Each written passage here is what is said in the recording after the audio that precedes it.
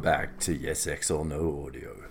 Hello everybody, it's just after midday, well, 12:30, here on the Eastern Seaboard of Australia on the 18th, Thursday the 18th of January 2024, and I thought what we could do is just have a quick rundown at what's going on in the Middle East based upon the updates to the interesting articles issue I just put out, particularly the section on what the hell has just gone down.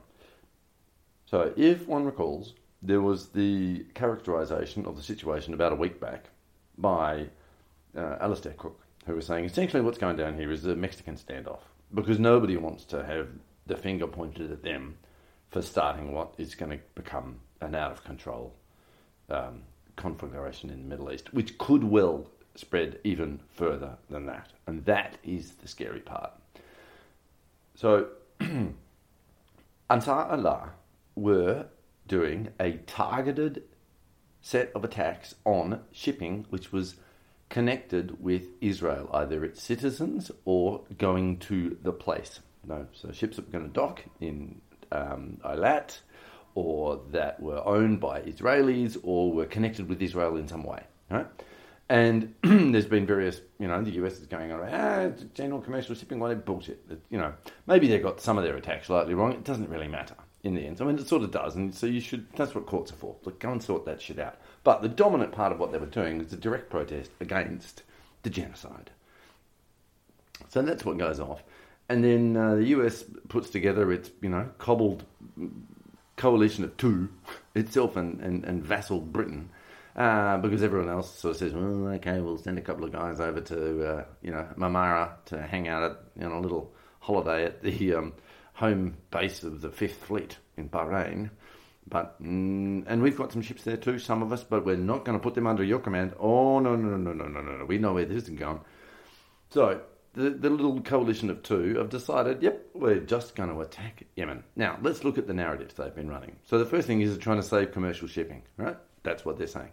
And then they're saying, the other thing they've been saying is we're trying to prevent escalation. Okay, right, yeah.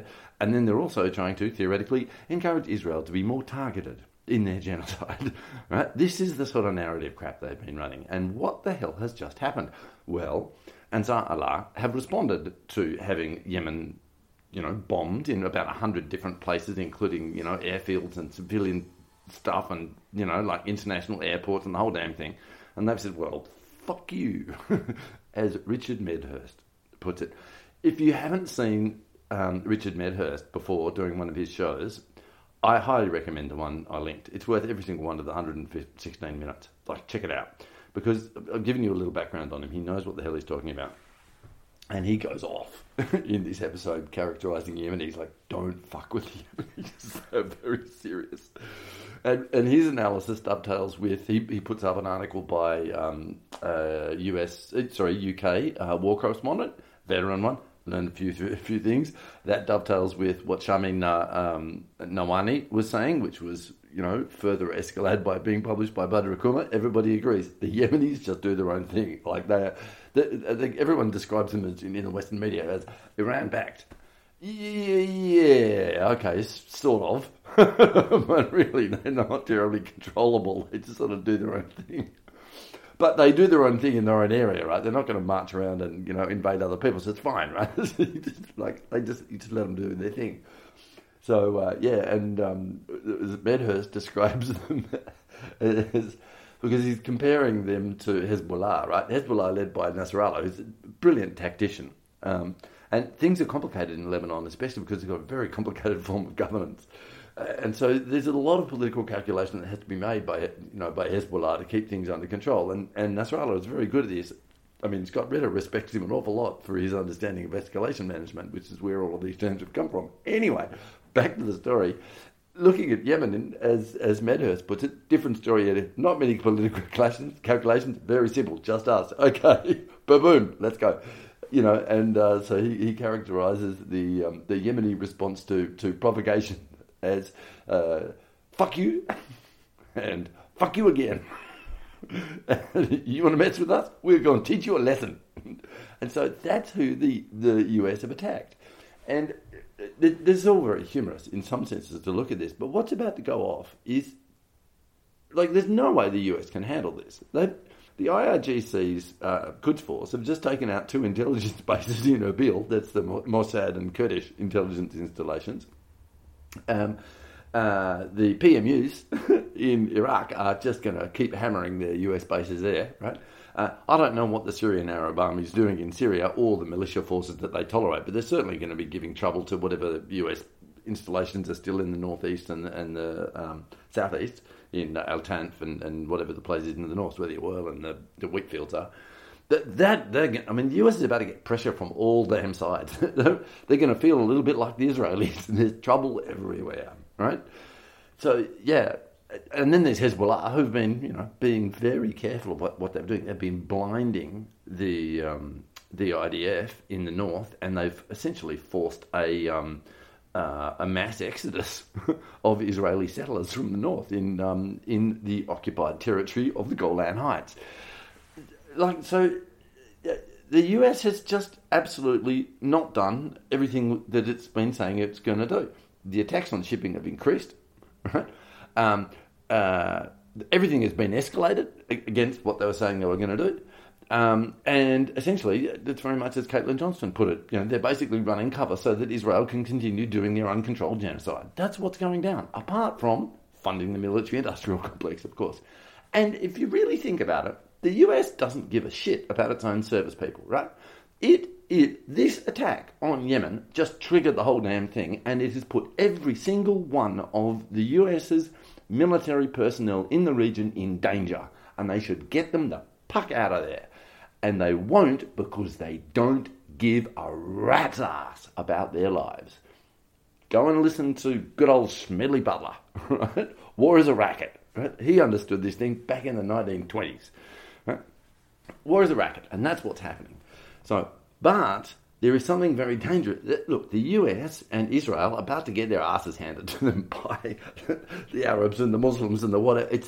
But there's a huge problem that could go down because of this, because 15% of the world's trade goes through the Red Sea, and Ansar Allah are about to make that very, very expensive, as the shipping insurers know, and therefore everybody's going to be going around the Cape of Good Hope, and that means everything gets more expensive for everyone, and that will cause an awful lot of trouble for the world economy. And that says nothing if it really blows up and Iran starts closing the Strait of Hormuz, right? If they kick off trouble with Iran, that's what happens, and then the world economy just melts because the price of oil goes through the roof. It's already going up, right? It's about to get a lot worse if the US is really as stupid as they look.